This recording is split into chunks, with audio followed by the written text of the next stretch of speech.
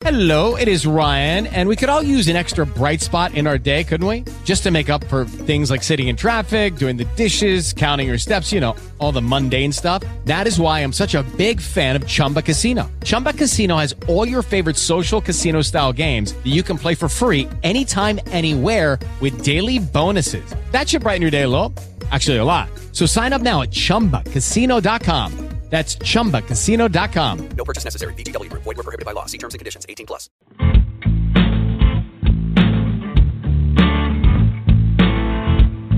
I own it. I did that. Not proud, but that was me. And when I face it, I take back a little dignity. Not looking for excuses. I just want to be free from the power weakness had on me.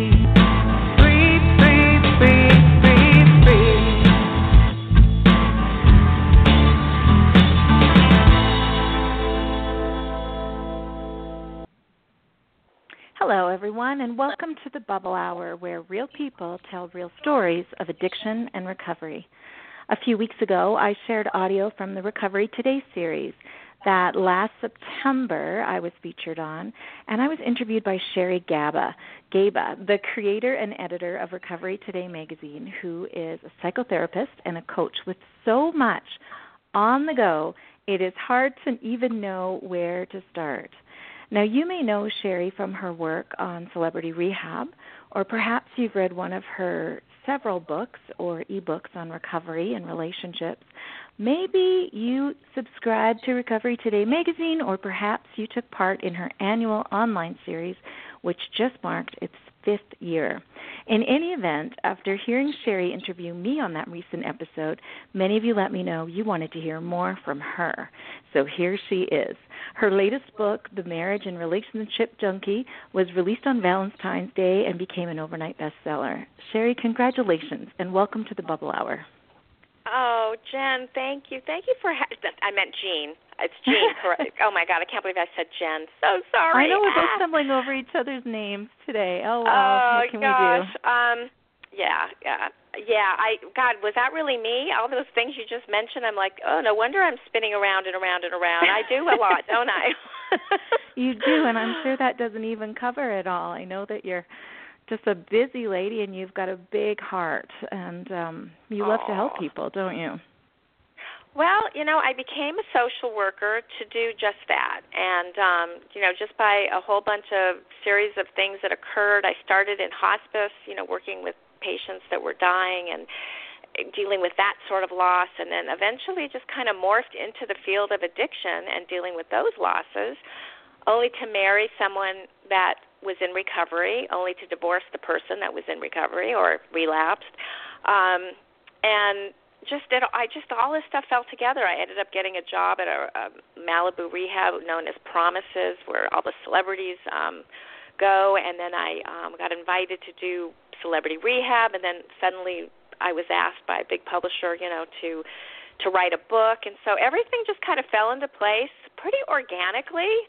But I do work hard, but I love what I do, and I'm passionate about it, and even more so than ever, really, to change the stigma around addiction and to support the families of those that love addicts and alcoholics. Do you feel like it's changing? I mean, you're doing a lot, and I love the work that you're doing. I wonder what it feels like from you, having sort of seen the arc of this. Do you feel like we're kind of at a watershed moment, or is there a lot more to be done? I think what I'm seeing, even since I started in this field, is that there's a lot more opportunities and choices out there. I think a lot of the young people today, maybe even some of the people that are middle-aged and older, are wanting some new modalities, some new ways of looking at recovery. I had the opportunity to interview Refuge Recovery's own founder, Noah Levine, last week, and so he's kind of taking Buddhism and Zen and bringing it to recovery, and you and I know a lot of really amazing women that are doing different things. She recovers and so forth.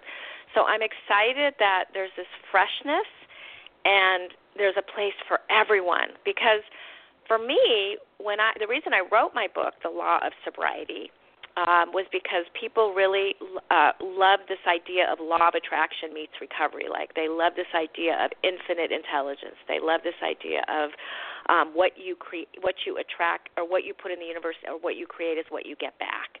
And it really spoke to a lot of people, and that was that was back in 2010. And now I'm just seeing more and more of these things morphing, and I think it's, again, allowing people to not just have to go to a 12-step meeting. Again, I am a big proponent of the 12 steps. I belong to a program myself, but it isn't always for everyone. So that's what I love. I think there's just more opportunity to pick and choose what it is that works for you in your recovery.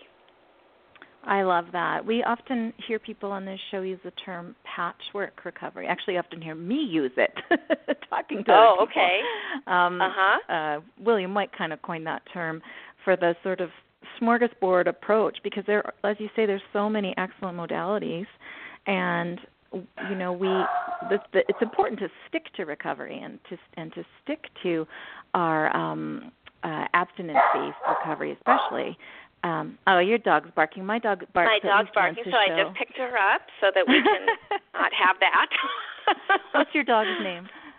My dog is Mocha. Mocha is my buddy, and she's just the best watchdog. Even though she's very little, she has a very ferocious bark. But even the dog barking is sort of a patchwork of the messiness of life. Like, things are just not always the way we see them. No, or that's the way we right. want them to be. It gives us all that Me Too moment, right? I've had lots of things happen on this show. Usually my mom calls at some point, and you can hear the answering machine going off in the background, because I still have an old school answering machine. I mean, that is life, and it is life. And I think if we're in recovery of whatever we're in recovery from, we have to be okay with that. Things just aren't. I think a lot of us are even recovering from being perfect. So I think when things do happen, like a dog barks or your machine goes off, I think it's just a great example of, it doesn't have to be perfect. Right. That is a very good point. And just before we went to air, Sherry and I were both checking our lines and trying to make sure we had a good connection. And at the last moment, I went racing through my house to grab a different phone because my speakers weren't quite connecting right. And about 30 seconds before this recording started, our listeners will appreciate that Sherry, the consummate professional, was telling me, just stay calm, just relax. Yeah. Well, what I find really fascinating is that we both put out into the universe the intention to have a really special interview, and lo and behold, the universe answered our call, and now we have a great line and great connection. Yes, that's right. Dogs and all. Well, let's just go back to what we were talking about, which was we were talking about the patchwork, the idea of a patchwork recovery, and making use of all different kinds of things that are now available. And do you feel like the fact that people are just talking more openly about things is helpful, not only for people who are considering, the sober curious types, but also maybe family members or those around them that are affected by shame or stigma or just misinformation? How do you see that changing? I think there's less judgment. When I was on Celebrity Rehab back in 2008, 2009, there were a lot of naysayers. A lot of people, wrote me and said, oh, my God, how can you take recovery and put it on TV? It's an anonymous program. And then maybe a handful of people even died that had been on the different seasons. I think there were 5 seasons. And then I got, emails like, oh, your program wasn't really a program. Look what happened to this person and that one. And there was so much judgment. I mean, the bottom line is it was a program, and they were getting support. And it was really the first time that rehab like that, except maybe for the show Intervention, actually introduced, like, this is what happens when you go into a treatment center. And it took the fear out for a lot of people.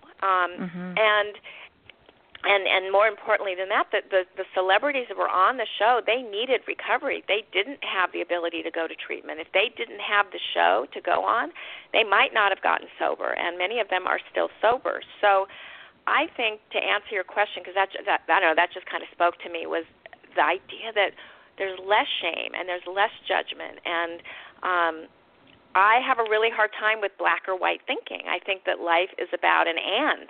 Like there's this and there's that. It doesn't have to be one way or the other because, as addicts, alcoholics, or codependents, love addicts, which I am, we tend to be very black or white. We tend to be all or nothing. So if we're in a program that's very all or nothing, I think it just creates less openness. However, with that said, I don't want to judge the people that strictness, that one way of looking at things works for someone. Great. Like if that's working, that one direction of looking at things, that's awesome. What I love is that whole old concept that I heard in AA a long time ago, and I've heard it in Al-Anon, is take what you can and leave the rest. So I just want everyone to have the ability to sort of pick and choose what works for them so that they can have a really great, joyous, peaceful, serene life. Mentioning Celebrity Rehab, I have to say that show, I'm sure others had the same experience with it. I was drinking. I was deep into my pattern when I discovered that show, and I think that it planted seeds for me. I would listen to the therapy sessions or to just questions that would be asked of the people that were in care. And I would think, why is that important? Oh, well, what's that about? Oh, and I would have a few little pings of, oh, okay. I mean, I wasn't ready maybe to make a change, but I was gearing up. And so I'm really grateful to every participant in that show because they gave service to me, and I'm sure millions of others feel the same way. Yeah, and maybe even people that were a little bit scared by it or put off by it might understand, too, that it might have shone a light on something for them. So I think it did a lot of good. I think so. I'm so, I love hearing that. Thank you for sharing that because that's what the intention was. The intention was really pure. And sure, it was, a show and they had producers, but, nothing was ever staged. I mean, the things that I would hear, that people thought was going on was just not the case. I mean, what people don't realize is that I was the therapist behind the scenes. So even though you would maybe see the counseling or the group counseling or you'd see Drew doing a session, there was always therapy for these people out after. Everything was filmed, not everything got on air, but they always had therapy and therapists there available to them. So, it was a great program for so many. Let's talk about your book a little bit. The new one is Marriage and Relationship Junkie, and you had mentioned, your experience personally with feeling codependent and just seeing a correlation between how people act out in different ways, different symptoms, I believe you used, was the word that you used for it in an earlier discussion we had. So tell me about this book, and then let's talk about any commonalities between addicts of alcohol or drugs and addicts of relationships. That's a great question. Well, I'm really proud of the book. It came out, like you said, February 7th. And it did become a bestseller in substance abuse and codependency, and it was endorsed by Melody Beatty, who wrote the book Codependent No More, and she's a dear friend and colleague of mine, and just so grateful for her. The book really sort of takes a lot of people know about love addiction, relationship addiction. This kind of goes a step further and talks about marriage addiction, which is not something people talk about, but there is a lot of shame. And so that would be one comparison, is that there's shame in addiction and there's shame in marriage addiction, or substance abuse addiction and marriage addiction. I have been married multiple times. I am a total love, relationship, marriage addict in recovery. I spent a great deal of my life in relationships so that I could avoid the emptiness, the core abandonment, feelings that were just so deep inside of me. I was so wounded inside that the only thing I thought could fix it was the love of someone else versus the love of loving myself and being enough within myself.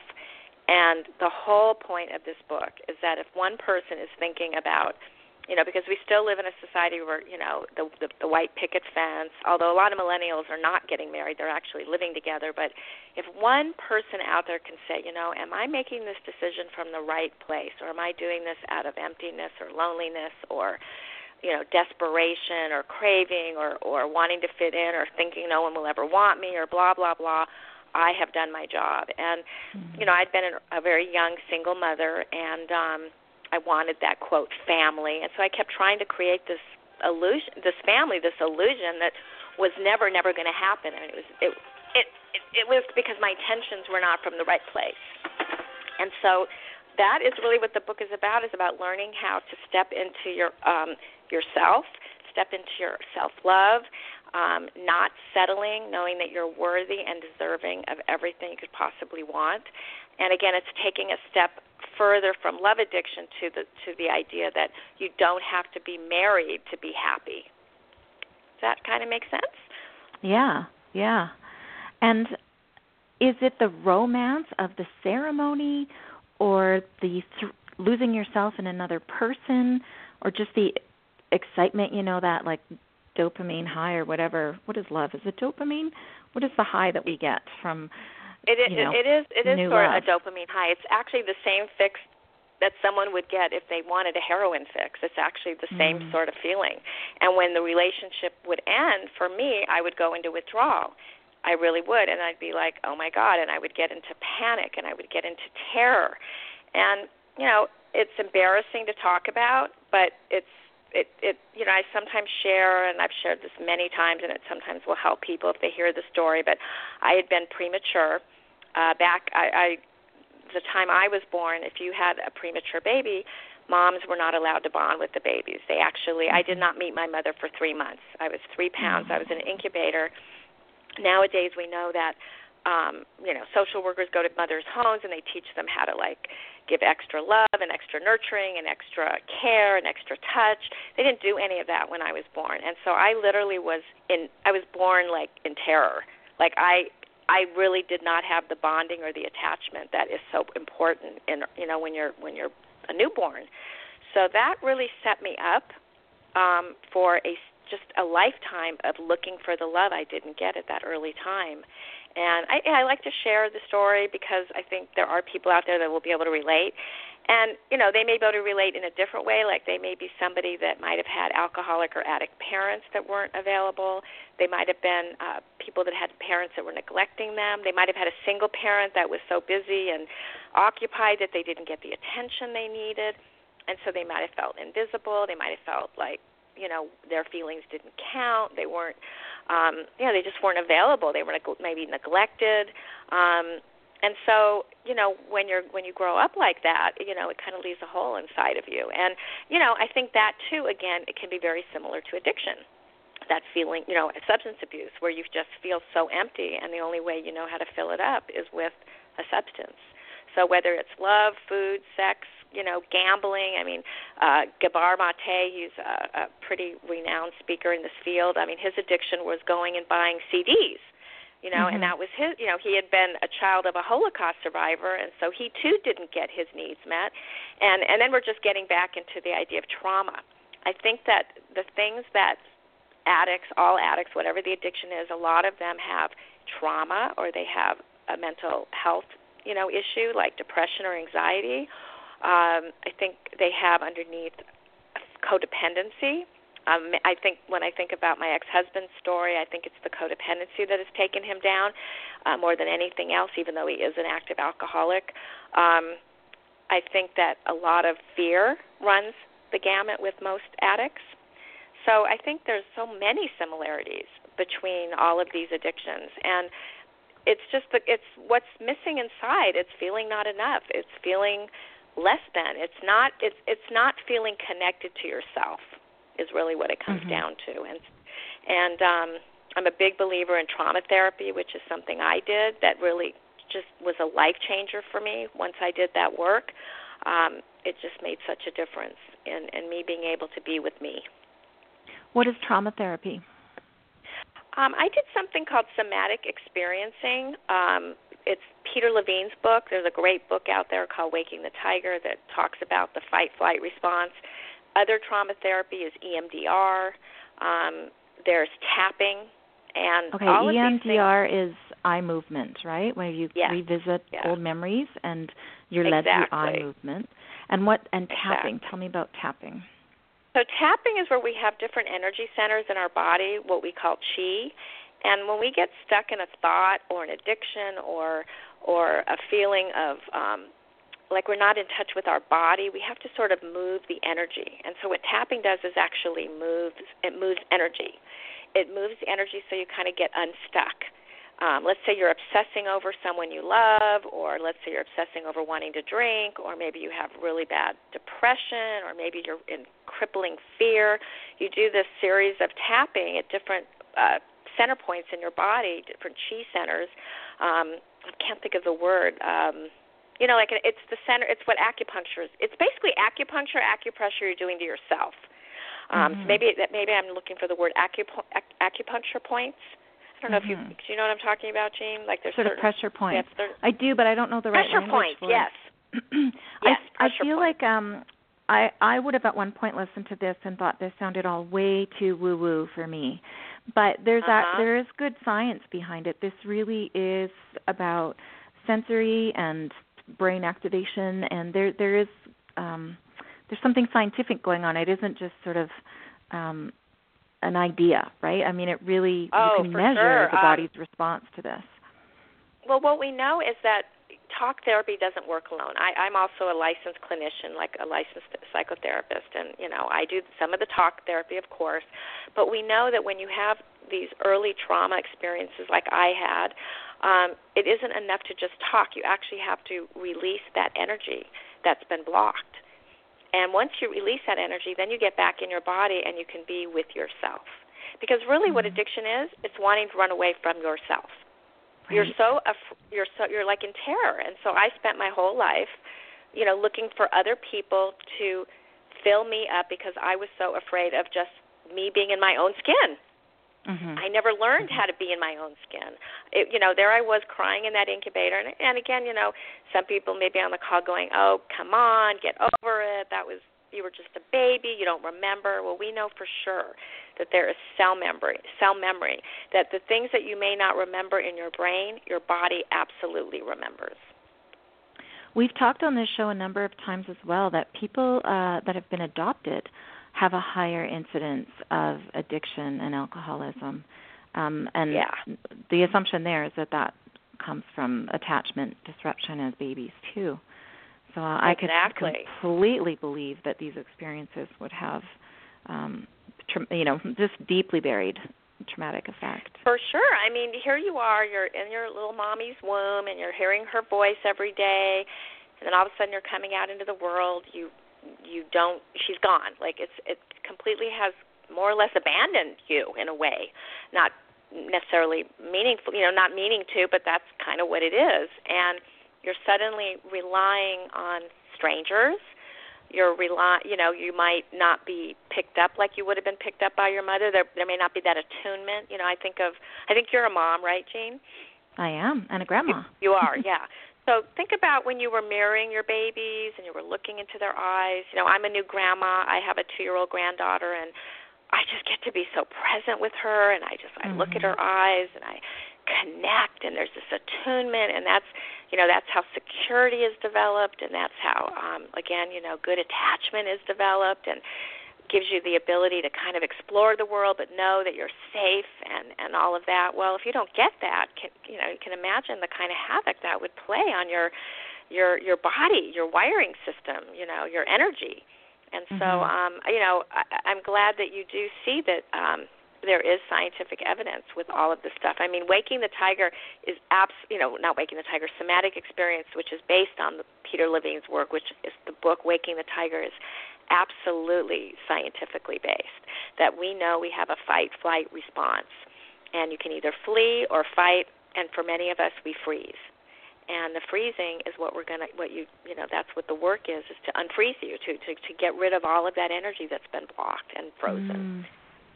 That's a good way to describe it. And, I've had these moments over the past many years of sobriety and recovery where I sort of think of them as like fireworks moments almost, where I'll just hear a word in a conversation or in a sharing circle that is one of those aha moments where I realize something I always just thought was true or took for granted has a name and is a thing and can be changed. And those have been really explosive moments for me in my recovery. And one of those moments was just a friend in a group of women, a group of sober women, where we were talking about our lives and our experiences. And one friend used the term maladaptive coping strategy.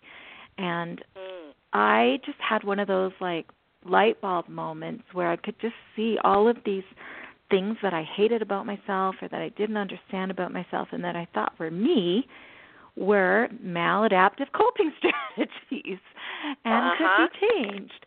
And I wonder if when you were doing your training, or earlier perhaps even, when you heard about things like attachment theory or about babies' responses to their moms, were you having these aha moments about your own life, or did that come later? How did that unfold for you?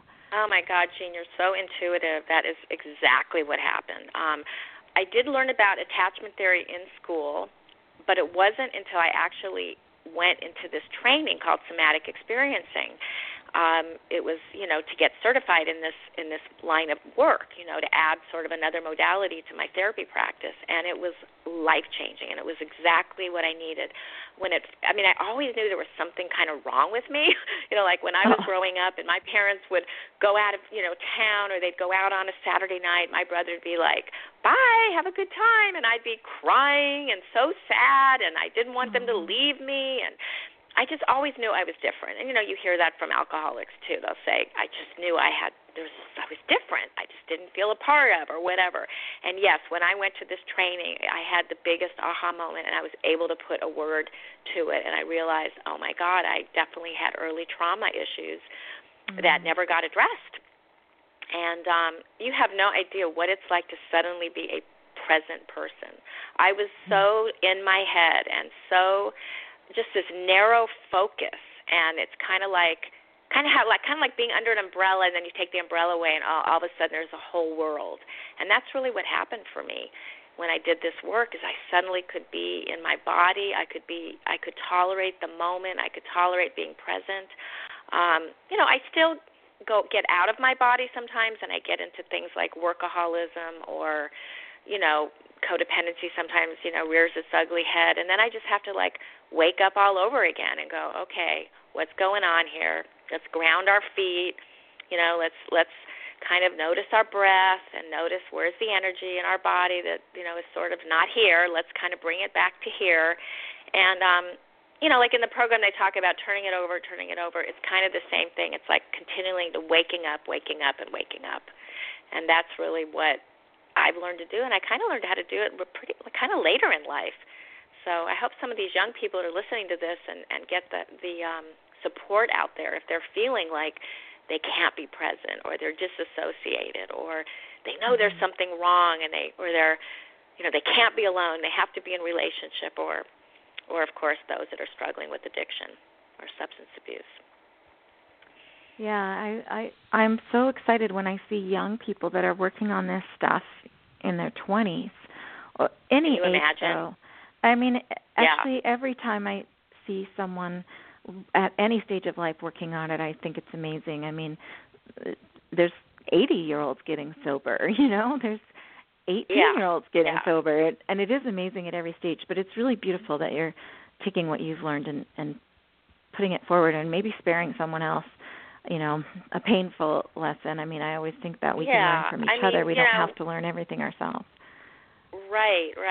Everything's lessons, and everybody's going to make mistakes and all of that. But, I actually got married at 22, and it was, if I would have known then what I know now, I probably, I'm grateful because I have a beautiful daughter and a beautiful granddaughter, and it was all supposed to be, but there was a lot of pain, a lot of a lot of relationships that I didn't have to go through if I would have known or had done this work earlier. I think it would have just completely changed my life. And the good news is now I'm here to help others around it and help others work through these things.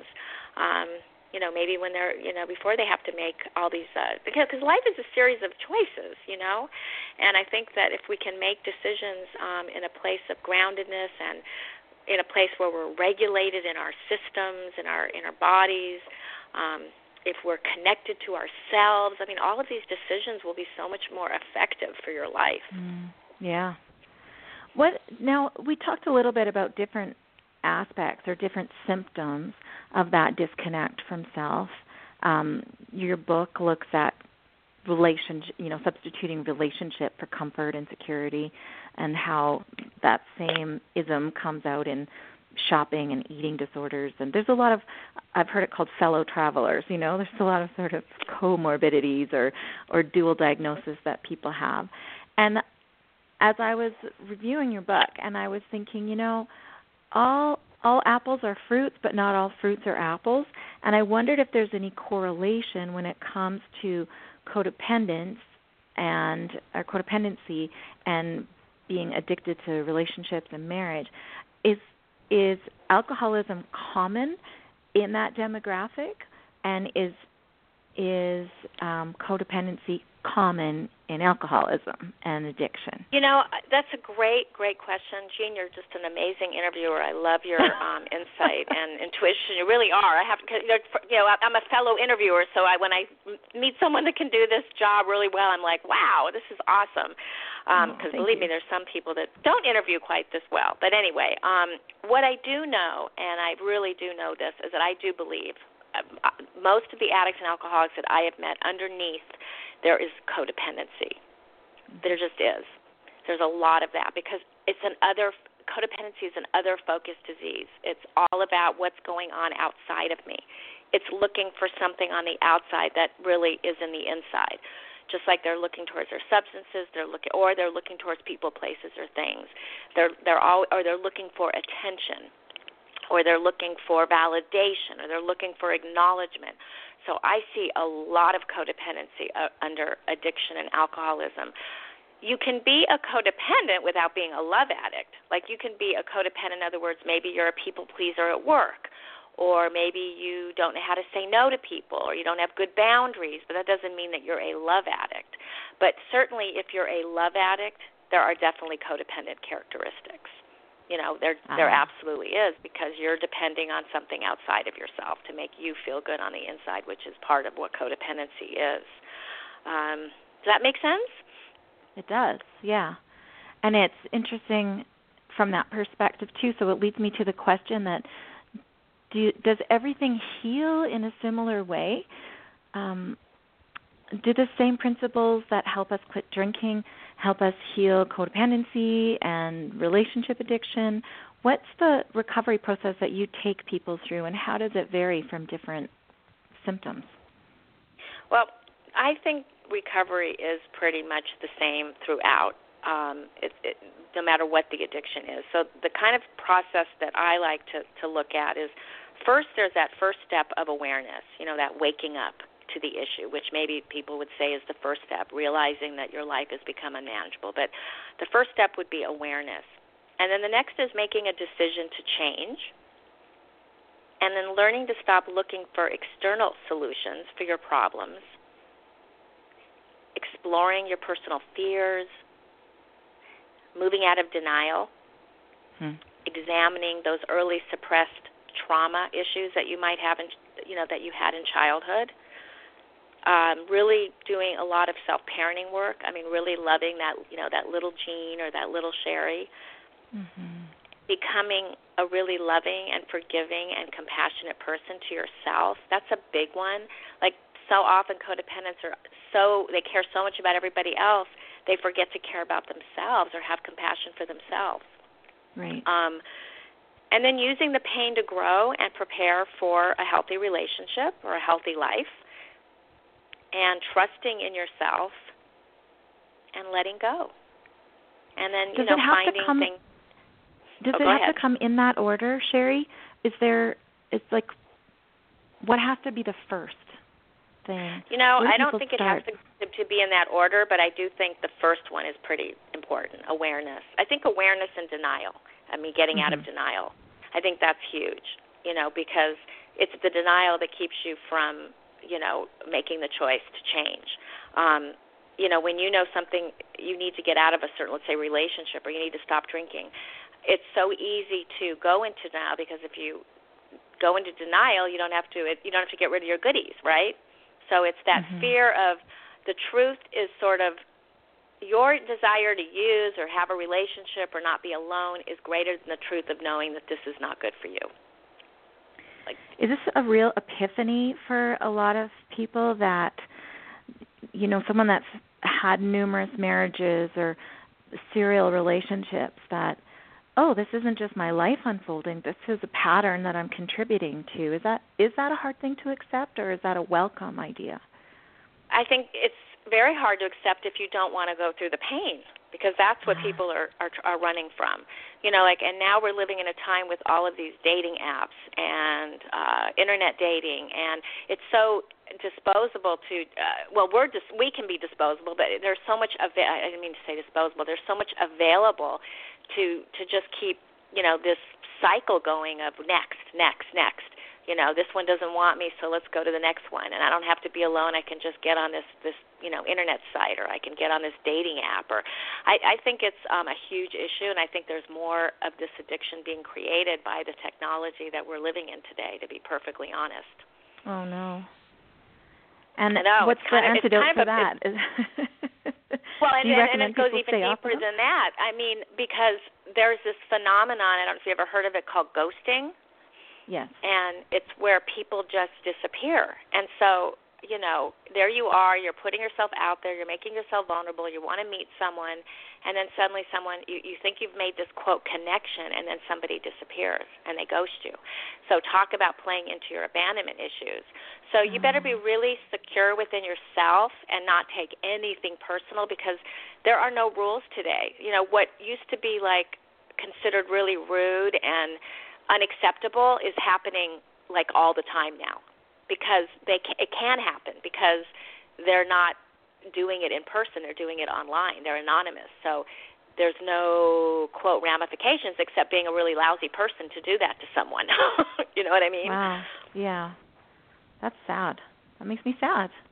I've often felt grateful that I'm not on the dating scene at 50. I just feel like because we were raised in a different environment of communication, and as you say, we're now living in this upside down world where everything is different, and all the rules are changing so fast that I would think that us tender-hearted types would be really vulnerable out there. So it's definitely very difficult. Yeah, my heart goes out to people that are hurt by that. I guess what I'm thinking is, it's difficult, but if you get connected to yourself and these things happen to you, they may not feel really good, let's say, for the moment, but you can easily get back and connect to yourself again and go, I'm okay and I'm enough. And what this person thinks of me is really none of my business, or I don't even know this person. In other words, if you've done the work and you're connected to yourself, even though you may be sensitive and it may be hurtful, you can kind of get back into wholeness again. Or hopefully not get out of wholeness, to not really allow this. I think it's hard, though, not, if you're out there and you want to meet somebody, I guess, like you said, if you're tender-hearted, it's going to hurt for a minute. But I think just the more connected we are to ourselves, it doesn't have to hurt as much. But if you haven't done the work, it's going to really set you up for, a lot of feelings of abandonment, I think. One of the chapters in your book is on the grieving process, and is this what you're talking about, or is there another way that grief plays into healing this part of ourselves? Well, I think the grieving process is the same whether it's, God forbid, somebody passing away or losing a relationship. It's, you go through those stages of anger and depression, and then that stage called bargaining where you don't understand how this could be happening, or, you think about letting someone back in your life, for instance, and then they disappoint you, and you're like, how did this happen to me? So you kind of get stuck there, and then eventually you move into acceptance and letting go. So that's part of the grieving process. The other part is to really try to have sort of a no-contact rule. Like if you really feel like you're obsessed with somebody and the relationship is now over, you really want to stay clear of, the texting and the calling and the the drive-bys. You just really want to start working on yourself and really try to have a no-contact rule. Just like with alcoholism, if you know you're an alcoholic, that one sip is going to set you up for the craving, and then before you know it, you're drinking a bottle of vodka. So it's really the same thing with love and relationship addiction, is that if something ends, you need to kind of have no contact, with that person, or maybe dating itself for a while you go through the healing and grieving process. I'm smiling that you made that analogy because listeners to this show will know that I have on more than one occasion said that to me, like, having alcohol in front of me is like standing naked in a closet with an old boyfriend. Like, don't tempt yourself. Oh, no God, matter I how love much that. you say, nothing's gonna happen. Why would you be in that situation? Like, that's just a bad idea. Oh, my God, that's so true, Jane. That's so true. And, the truth is, and I've done it, I'm not going to go into it today, but we often think that, everything's going to be different. And what is that? Insanity. Expecting the same thing and, getting different results. It's just not going to happen. It's usually going to be the same. And grief, I've often heard, and I experienced this myself when I quit drinking. I grieved wine. I grieved wine like it was my best friend, and I had to grieve the loss of my best friend and the fact that, alcohol lied to me, or I lied to myself, and that sadness was enormous and physical. And as you were talking about the stages of grief, I guess bargaining is often where people relapse, right? They're moving through the grief and they start bargaining. Maybe I can moderate. Maybe I can, like you say, maybe I can text him. Like, I can just see the correlations between these two things. Yeah. That reminds me of someone I was speaking to today. I was doing an interview for Recovery Today magazine, and he was an opiate addict, and he was talking about it took him 15 months to really get the opiates out of his system, and he was talking about just climbing out of his skin. And you're absolutely right. There's that point where he kind of went, I don't know if I can do this, and if I don't start to feel better, I want to die because this is so unbearable. So yeah, I totally get what you're saying. The bargaining is probably that, or the bargaining can also be that moment of clarity too, where you go, wow, I want this, even though it's really uncomfortable and I'm really sad that this person is gone, or my painkillers are gone, or my alcohol is gone, but I want this. I want to get to the other side of this because, what we all do is we all kind of like have a default system, whatever that default system is, going back to that old boyfriend or that ex-husband or going back to drinking or whatever your addiction is, going back to shopping or excessive shopping. And it's about getting to the edge of the discomfort so we don't have to go back to that default system. It's like just being on the edge of it and going, okay, I can do this. I know it doesn't feel good, but I can be here because I know that on the other side of this is where my freedom exists. So that's a bargain too. The just for today is a bargain with yourself when you're properly motivated. And I like that. I think it just reminds me of your question about, I can't remember exactly what you said, but it just reminded me that will people do this? Yeah, if they're willing to live in the pain for a minute. Mm-hmm. If they're able to just tolerate a little pain, maybe a lot of pain. Right. But to know that, everything passes, everything changes. Life, there are no guarantees in life, that everything is temporary. For a girl that cries during movies and during commercials and things, I had a real fear of breaking down and crying in front of people. And I was in a therapy session one time, and I said to the therapist, like, I can't go. I don't want to talk about this. I don't want to start crying. And she said, you physically can't cry for more than X amount of minutes, and we have more than that amount of time left in our session. So this would be a great time for you to cry. Oh, that's so funny. And that was just the greatest gift. It was so. Oh yeah. Smart girl. She gave. You know what she did? She gave you another perspective. Right. I don't know what I thought was going to happen. If I cried, but boy, I just had this belief that it would never end. And I think that's why we run from pain, right? We think it's never going to end. It's going to consume me. And no, it's not. It's going to And hurt actually, for a minute. the crying, as you know, is super healthy. I mean, you're basically discharging energy when you're crying. Like, all Right. kinds of things happen when you discharge all that old stuff, you know, whether it could be crying, you feel energy in your body, you could feel sweaty hands, you could have suddenly a pain in your back or your neck, or, you know, you might start moving your feet. But all of that is good because you're getting that old stuff out. You know, and it's the stuckness that keeps you stuck in those same patterns and habits that aren't working for you. So I have a question for you in the last few minutes that we have left, and that is, you know, you said that you've worked with celebrities and you've worked with people that have all different levels of fame, and of course you can't tell stories out of school. I wouldn't ask you to do that, but. Right. My question is recovery more complicated for people that are famous? Because they're the ones that are in the news, and like in a lot of ways that's shaping the stigma. But do they recover the same way we do, or are there other complicating factors? Yeah, I would say it can be much more difficult for a couple of reasons. Anyone that does become an actor, actress, or musician, or, you know, you're in the public eye. So when you're in the public eye, there's this scrutiny of what people think of you, or what people, you know, you have this like public persona. And so there's a lot more scrutiny. Then you have what I call the yes people.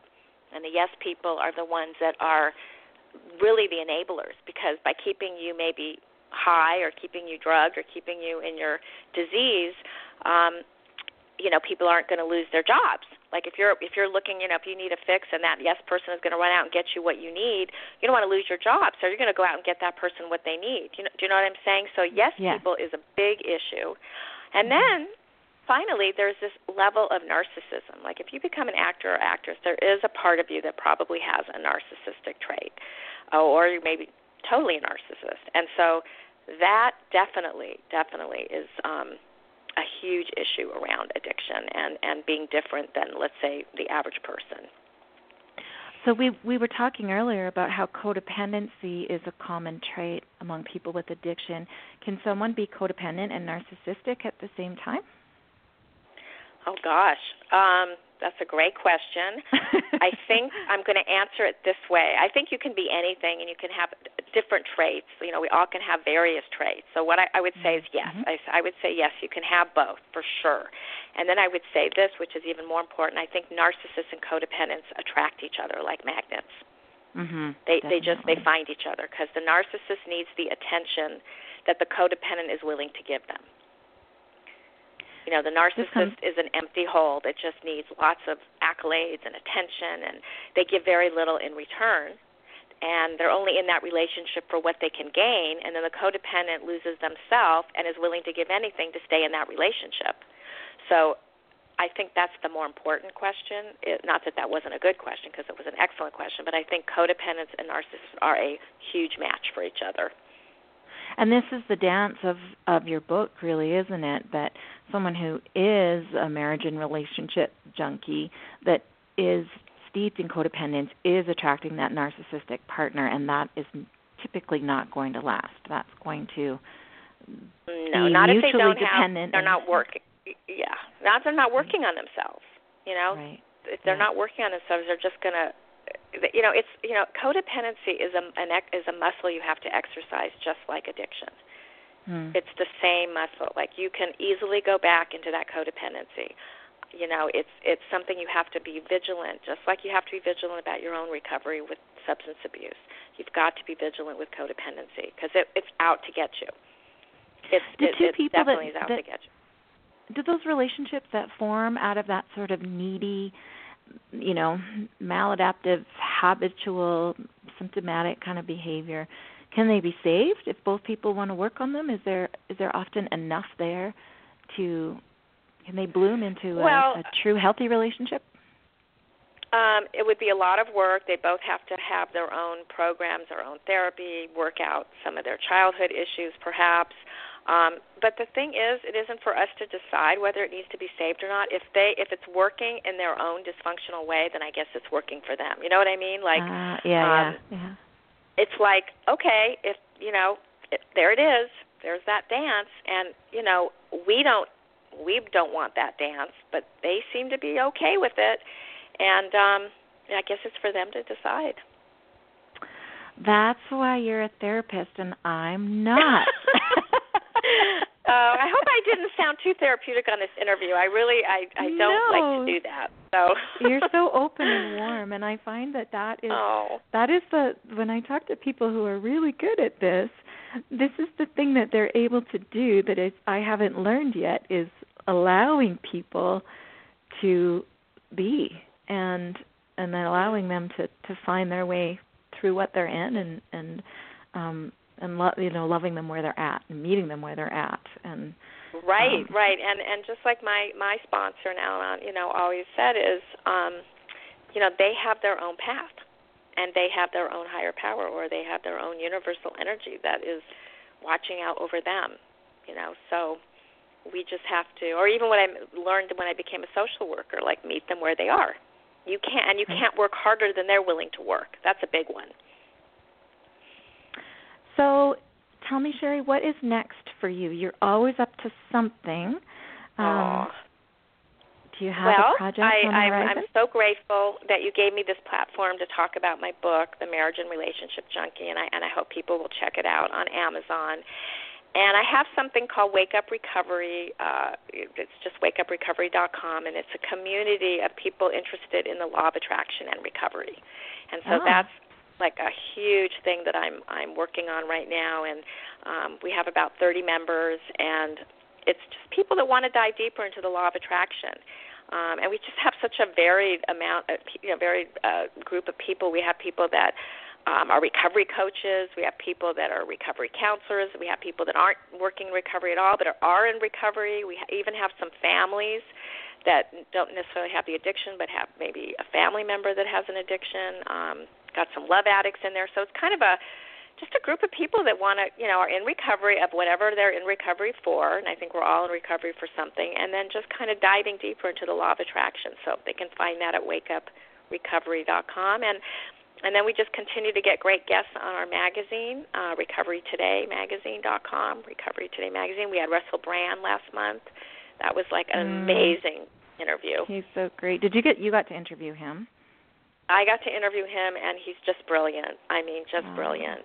Oh my God, brilliant! He's amazing. He's changing amazing a lot of like lives you, right Jean. Amazing like you. So yeah, that's what I'm working on. Just getting my book out there, getting this Wake Up Recovery community out there, and then to be honest, maybe working just a tad bit less. Having some more self-care. Good for you. Good for you. That's important too, and you've made an amazing contribution to the world of recovery, and I'm really grateful to have the opportunity to talk to you and to share a little bit more about you with our guests or with our listeners. And I know that our paths will cross again. And I also want to let our listeners know that they can visit your website, which is sherrygaba.com, SherryGaba.com. You've got some terrific resources on there. There's quizzes and articles and links to your books and your ebooks, and there's so much on there. So that's a really great place for people to dig into, and I'll be checking out wakeuprecovery.com after I finish this interview, because I'm excited about all of that. So thank you. You keep doing the good work that you're doing, because you just are amazing too. I really love this. I mean, this not only helps me in my life, all the people that I get to talk to and connect with, but we just all are lights. We just shine our lights, and this is why I think that recovery is changing, because we're not hiding that anymore. We're shining it, and I'm really, really happy to be part of it, and I'm glad to meet people like you along the way. It's so exciting. Oh, thank you so much again. So before you go, I wonder if you have any last words of encouragement or insight for our listeners who might be struggling a little bit today or thinking that they're ready to make some changes and not sure what to do next. Just the fact that they're on this call, they've already, taken the first step of awareness, and to congratulate themselves for being right here, right now, and having the courage to take a look at something maybe they've been afraid to walk through, but they've taken the time today to listen to this call, and to be aware that they're aware now, and they're ready to take that step when they're ready. And this was a good step to start that journey for them. Sherry, thank you so much. And I look forward to our next conversation. I know that it won't be forever until that happens again. But congratulations on your book, and thank you for all that you do. Thank you again. All right, listeners, this is the Bubble Hour. You can find us at blogtalkradio.com/Bubble Hour. And, of course, I'm on Facebook, and you can read my blog at unpickledblog.com, which tells my story, and there's lots of resources and links there as well. You've been listening to me talk to Sherry Gaba, sherrygaba.com, and also wakeuprecovery.com. So that's it for this week of the Bubble Hour. Thanks for listening, everyone, and until next time, take good care.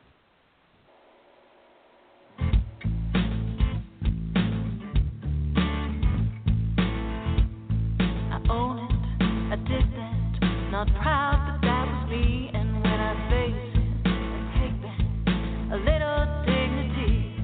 Not looking for excuses. I just want to be free from the power weakness had on me.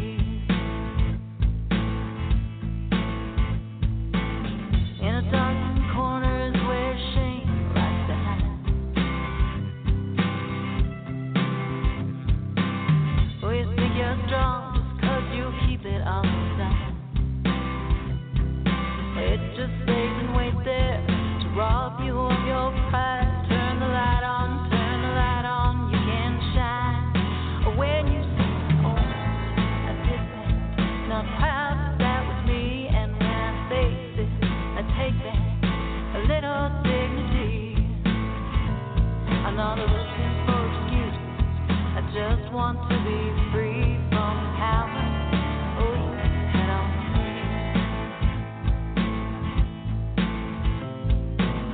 You don't have to shout it out on Main Street to be clear.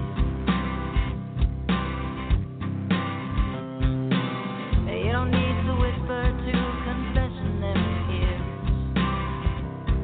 The person you should talk to is looking at you in the mirror, and the one who matters most can always hear when you say, oh, not proud, but that was me. And when I say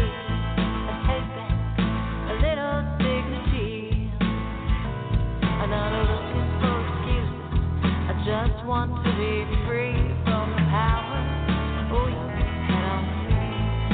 When you say, oh, I did that, not proud, but that was me. And when I face it, I take back a little dignity. I'm not looking for excuses, I just want to be free from the power you had on me.